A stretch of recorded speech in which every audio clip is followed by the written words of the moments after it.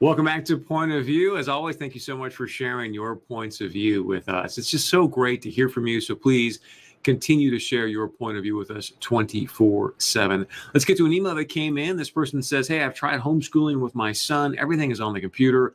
What if people like me don't have internet because we can't afford it? We've got no way of doing it. With this pandemic, it's made everything hard for parents, and the mental health of my son got worse due to not being with his classmates. My son is failing due to all of this. I know this is not much solace for you, but there's a lot of students out there in the same boat. I mean, you look at the grades right now happening across America, a lot of students that are failing. If we can help you out in some way, please reach out to the show again via email, and we'll figure out a way to help you get internet wherever you're at.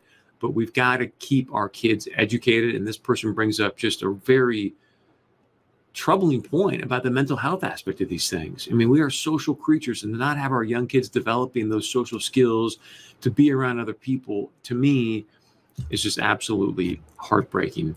Here's another email that came in. Says there's so many statistical anomalies in the presidential election that a person would have to be a complete not to see the fraud. I tweeted out a while back. I said, look, you've got to look at this and go, okay, the GOP did not lose any House seats.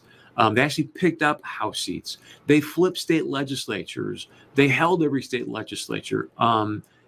President Trump increased his votes with minority groups. I mean, when you look at that and you go, it's almost statistically impossible for President Trump not to win. And yet, as of right now, that's what the numbers are showing. So thank you so much for that point of view. Another point of view that came in as a text to say, Chris, you, your listeners, and all Americans can choose to wear a mask right now. Then government would have no need to infringe on your rights. A small sacrifice to pay.